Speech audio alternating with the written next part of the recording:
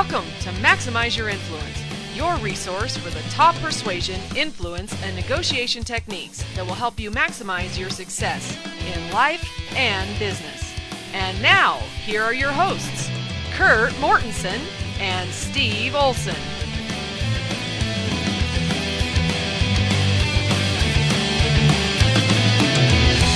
Welcome to another episode of Maximize Your Influence, episode 18. I am Steve Olson. I've got Kurt Mortensen here with me. Feel free to check us out at MaximizeYourInfluence.com. Email us your love letters, your hate mail, whatever else to MaximizeYourInfluence@gmail.com. And subscribe. I know I've been beating that drum lately, but come on, subscribe, people. Come on, throw us a bone. We're trying hard here. Can't you tell we're breaking out the most sophisticated persuasion techniques to get you to subscribe? Please. Please, yeah. I was on my knees, by the way, so that should help a little bit. Yeah, that ought to push you over the fence. I can see him subscribing now. Go to iTunes Store, search podcast, Maximize Your Influence. There we are.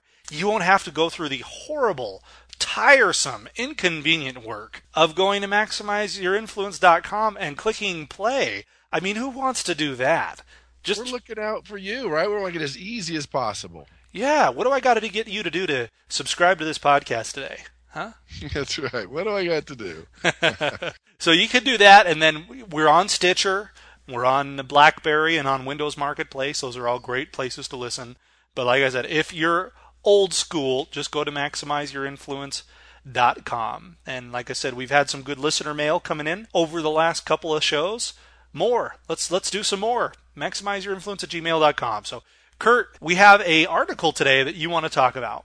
And it is regarding a study at a beach in New York City, which I did not know there were beaches in New York City. Sounds gross. Talk to me. No, it's actually Jones Beach. And in fact, I was out there with my son a few weeks ago, and we had to go to the boardwalk. Coney Island, you've heard that before? Yeah, huh? You could take a subway from New York City to Coney Island, get one of those Nathan hot dogs. You've probably seen the hot dog eating contest. I have. That's disgusting, too. All the boardwalks right there. So this is, I think, a little north of that, Jones Beach. They also did this in a cafe in New York, and they did this at the beach. And here's the study. And it leads into really understanding human nature, getting commitments, a lot of distance that we've been talking about. So here's the scenario. They have a Confederate, which is someone that's in on the study. So they would go to the beach. It was summertime, a lot of people at the beach, a lot of people hanging around. Yeah. They would find someone that was laying on a towel, and they put their towel about 5 feet away, not violate their space. They put down a little CD player and would lay down for a few minutes and get up and walk towards the boardwalk. And then what do you know? A couple minutes later, here comes this Confederate posing as a thief, steals the CD player and walks, doesn't run, and just walks towards the boardwalk. So the question is, what percent will risk personal harm to stop this thief? 50%. A little high, it was 20%. So horrible second people time around. Yeah, that's what they said, all those New Yorkers. But watch what happened here. Second time around, they put down a towel, put down the CD player, laid there for a little while, got up. Before they walked away, they turned to that person who was about 5 feet away and said, "Hey, could you watch my things, please?" "Sure, I can do that." And they walked away. And here comes the thief a couple minutes later, takes the CD player. Now that 20% goes up to 95%. Well, look at that. All about getting that commitment, getting the yes, because they believe that their commitments, they said yes, they have to do it. Now they risk personal harm to go after and do that. And they did that in a cafe in New York where there was a briefcase and someone went outside to take a smoke. Half the time she didn't say anything, and the other half said, "Hey, could you watch my briefcase?" And the results were very, very similar. Well, that's pretty interesting. So you've got to get that commitment on the front end, and it just dramatically increases the follow-through. I guess the irony of this is we all know what the quote-unquote right thing to do is. You clearly saw a guy steal somebody else's radio. And we all, I think, have this sort of a commitment to do morally the right thing. But when we've made it out loud to somebody else, and recently, it's just going to stick a lot more. Is that what we take from this? Yeah, when it's out loud, when it's public, even when things are written down. That's why a lot of times during negotiation, if you have no paper, even writing it on a napkin is a bigger commitment. Because think about this. You have a belief that you're a good person. You're driving, you see a car that's on the side of the road. You want to help, but you're thinking, oh, they could shoot me. Maybe it's a setup. Maybe, right? We go through this process. This would happen to these other people. If they didn't make a commitment, well, they probably weren't stealing. It was probably their friend. Oh, they'll probably shoot me. I probably misread it. I really didn't see it. I'm not sure what's going on. And that went through their brain. But when they made that commitment, they knew, they said yes. They knew that it was stolen. They knew they had to do something about it. That's why you have the 20% versus the 95%. I see. And that leads into what we wanted to talk about today, which is part 3 of our podcast series on the law of dissonance, right? And it's getting those commitments, because we talked on the last couple of episodes about stretching out that rubber band, creating that pressure or that gap between somebody's reality and their cognitions, their beliefs and values, and having a gap between those. It creates discomfort. And you're saying that we can use these in more of kind of a short-term way to increase the likelihood that people come through on commitments by using this getting your foot in the door technique, correct? Absolutely. Understand, when someone begins with a small request and follows up with a larger request, we tend to remain consistent in our behavior. So this has been called foot in the door. It's been called self-perception theory, sequential request. But bottom line, it's very helpful in the persuasion process. The more small commitments you can get, the more written commitments you can get, the more public commitments you can get, makes a huge difference in the persuasion process, because you're doing it a little bit at a time. You're getting the small yeses. The salesperson comes to your door and says, hey, do you live here? Well, yes. Do you love your children? Yes. They start with the easiest yeses first, number one. And number two, they make sure they get your head just nodding in the yes fashion. Just giving your head to nod yes increases your ability to persuade and influence. The reason foot in the door is so powerful, and this should be an aha to our listeners, is you look at your persuasive presentation and you look at that spot where you're getting all the resistance. And the reason you're getting that resistance is because what you're asking is too big. Let me give you a study. This was done on a college campus with psychology students. So they'd go up to them and say, hey, we're doing a study on sensory perception Saturday at 7 a.m. Will you do it?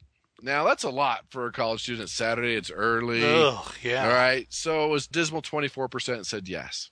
They applied the foot in the door, and it actually doubled. The yeses doubled the compliance. This is all they did. This is so simple. Take note, listeners. This is so simple. They said, we're doing a study on sensory perception. Will you participate? Well, yeah. Saturday, are you available? Well, yeah.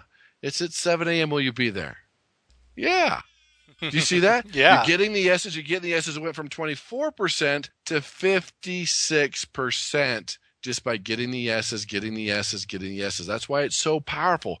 Can I have 2 hours? No. Hey, can I get 5 minutes of your time? Can I get the stain off your carpet? Can I do this? Even an initial small order that means nothing to you, that's not even profitable to you, is a foot in the door for future business. Even in negotiations, you do the easiest things first. Get the easiest yeses first. And so many people make this mistake to where they go the money or the hardest thing first. No, get the yes, get the yes, get the yes, get the yes. And then if you hit a roadblock, you set that aside until there's only one thing left and you solve it. But you've got all those yeses. You got that track record. You're being persuasive. Foot in the door is very powerful. Let me repeat that. That moment where you're getting the resistance, break it down to smaller pieces, into smaller yeses, you will become more persuasive. Yeah, that's pretty good. Although be careful, everybody, when somebody calls you and says, hey, what are you doing? And you say, nothing. Here it comes, right? Careful. That's when you're going to help somebody move or something's going to happen. That's definitely part of the persuasion process. It happened to me the other day. My dad called me up. Hey, what are you doing? Oh, just kind of hanging out. Oh, I need somebody to come over and help me move a new dresser into my master bedroom. Oh. You were hoping for, hey, I wanted to take you out to lunch, but you got the moving the dresser instead. Yeah, that's the risk that you're taking, right? And note to anybody who needs help moving stuff, there's your route in. There's your key, right? Call people, and instead of saying, hey, how's it going? Can you come over and help me move on Saturday morning? Instead it's, hey, what are you doing Saturday morning?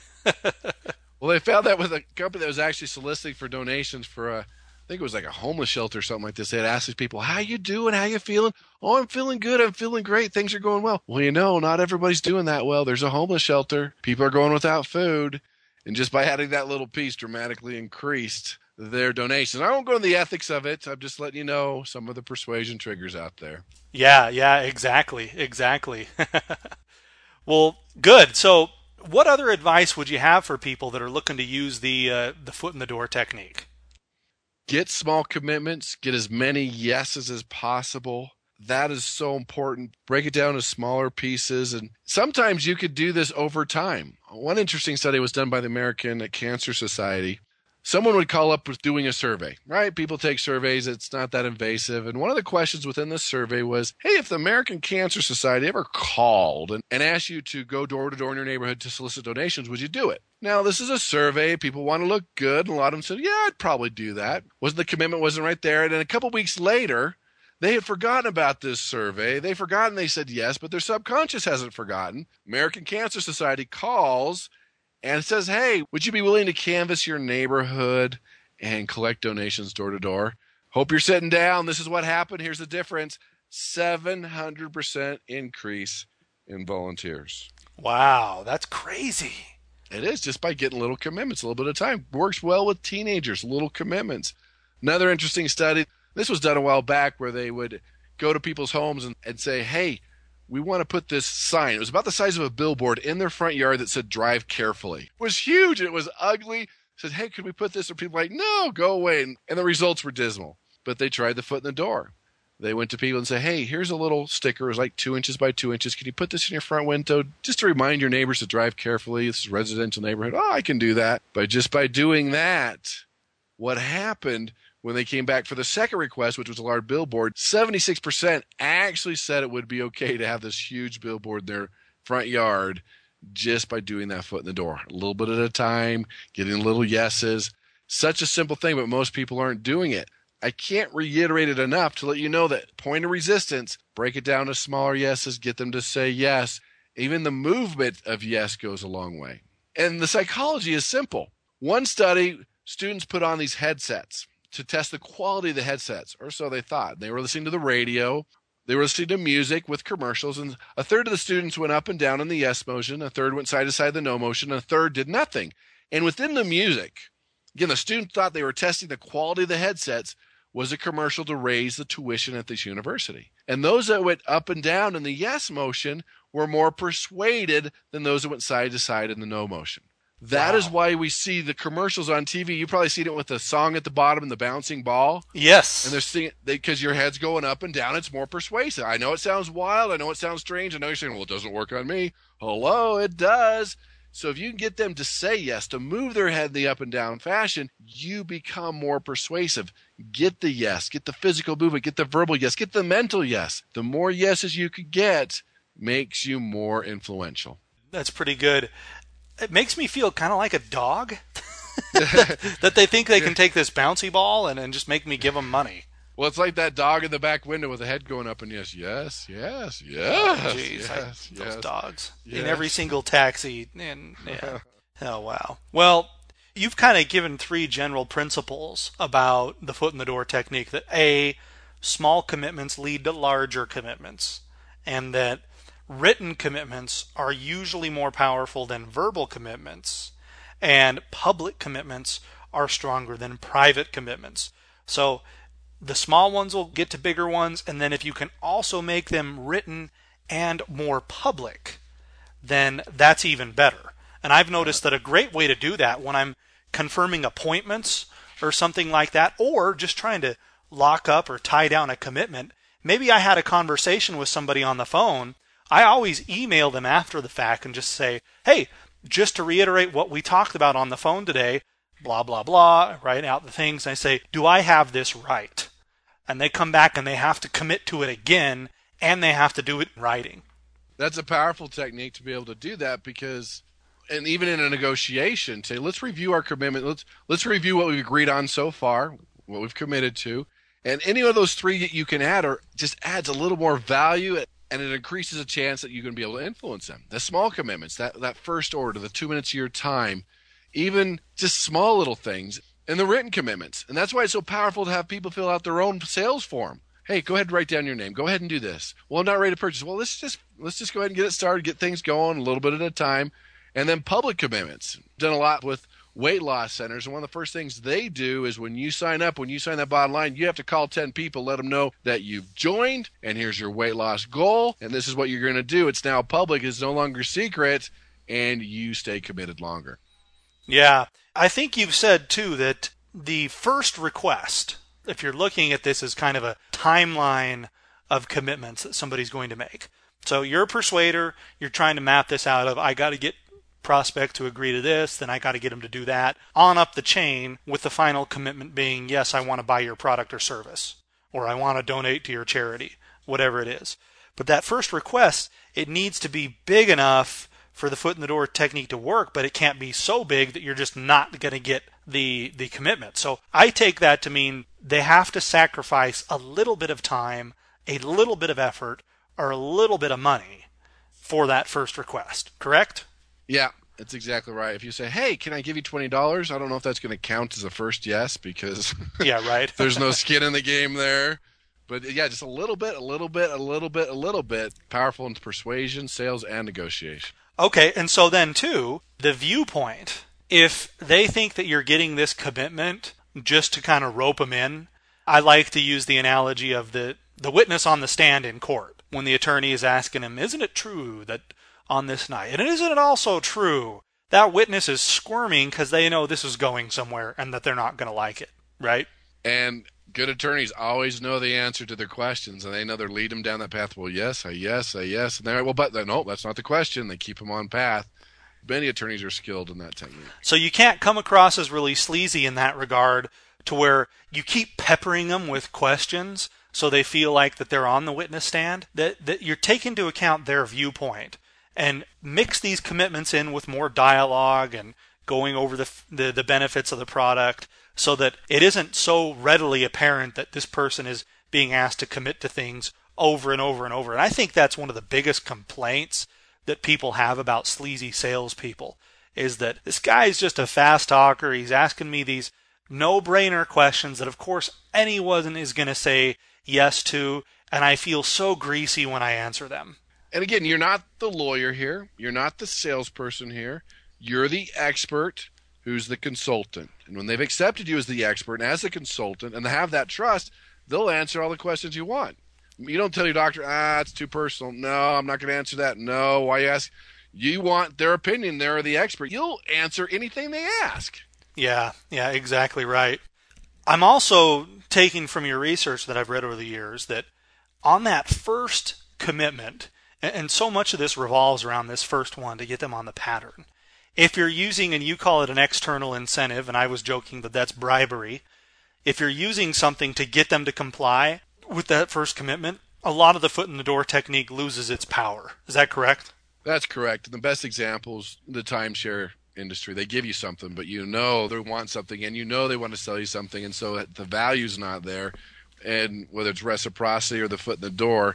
So when you have something to gain, and it's obvious you have something to gain, it doesn't have the same effect. Yeah, right. And basically, to wrap it up, too, you've said that, and this goes along the general principle of public commitments are more powerful than private commitments. And you're basically saying if multiple people can get these commitments and these requests along the way, then it's going to stick better because it makes it more public. And I do that all the time. I have clients who want to buy investment property or whatever, and they'll say, okay, I'm ready to go and I need to get financing. And I tell them, okay, you got to get with the lender and you've got to get all your documentation in, and they commit to, yeah, I'm going to do that. I always email them and I copy the lender and I say, so-and-so has agreed to get their information into you because I want this to be apparent that this commitment was made to multiple people. I want to enhance the publicity of the commitment. That's exactly what you need to do. Make it as public as possible. It can even be a stranger or somebody as you come out of the conference room and say, hey, we just struck a deal. We're excited. We're going to be working together in the future. Even if that person doesn't know who you're talking to or either one of you, that's still more public, and it makes a big difference. Awesome. Well, that's good information, everybody. There you have it. That's how we apply these commitments. That's how we get this to roll.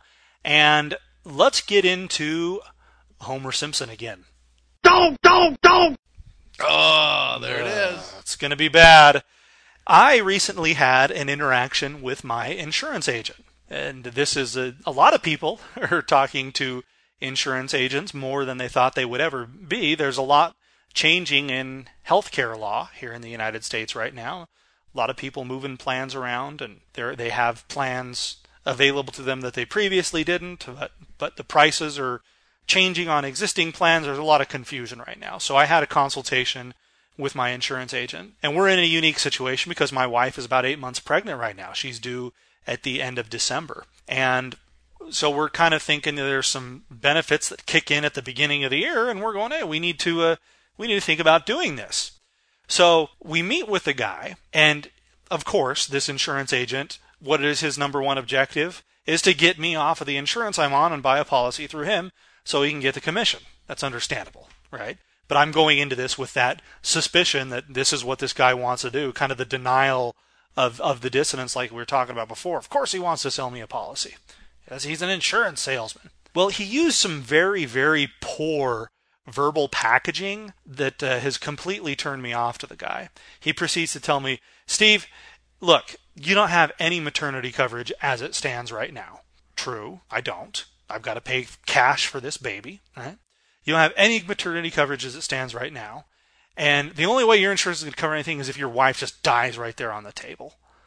Whoa, that's a nice visual picture. Hey, thank you for that. Can I have another? Want to go after my children too? Yeah, exactly. Everything he said is true, right? Nothing he said was a lie. But I've just got the heebie-jeebies. It was such a negative verbal packaging. I just don't really have the desire to do anything with this guy. And it's completely emotional reaction on my part. But I've talked to other agents since then, and I don't really have any intention of working with this guy again on any kind of coverage. I can appreciate he wants to get a sale, but man, little too aggressive on painting the picture there. Yeah, insurance, that's a very real risk, but I think there are much, much better ways to say this. And because of the poor choice of words, you are now in the Homer Simpson League of persuasion blunders. And joining what I call the persuasion pitfall, he has no clue why you'll never talk to him again. Yes, that's true. The persuasion pitfall. Yep. Almost always the case to where you have no idea that you offended somebody, you painted the wrong picture, you stepped on someone's toes, you bruised an ego. You don't know, so you have to be open to realize that, hey, maybe you blew it. Maybe you didn't adapt to the personality. Maybe you said something wrong. Maybe they didn't trust you. Get past what we call the woebegone effect and realize, okay, you got to improve here. It's not the person, it's probably you. Yeah, and that's more often than not what's happening. When you talk to a prospect that you thought was a perfectly good prospect, they're ready to buy, and they just vanish off the face of the earth. I mean, you're looking for their picture next time you're in line at the post office. They vanished so badly, right? And you probably committed that persuasion pitfall. Not only did they vanish, they're actively avoiding you.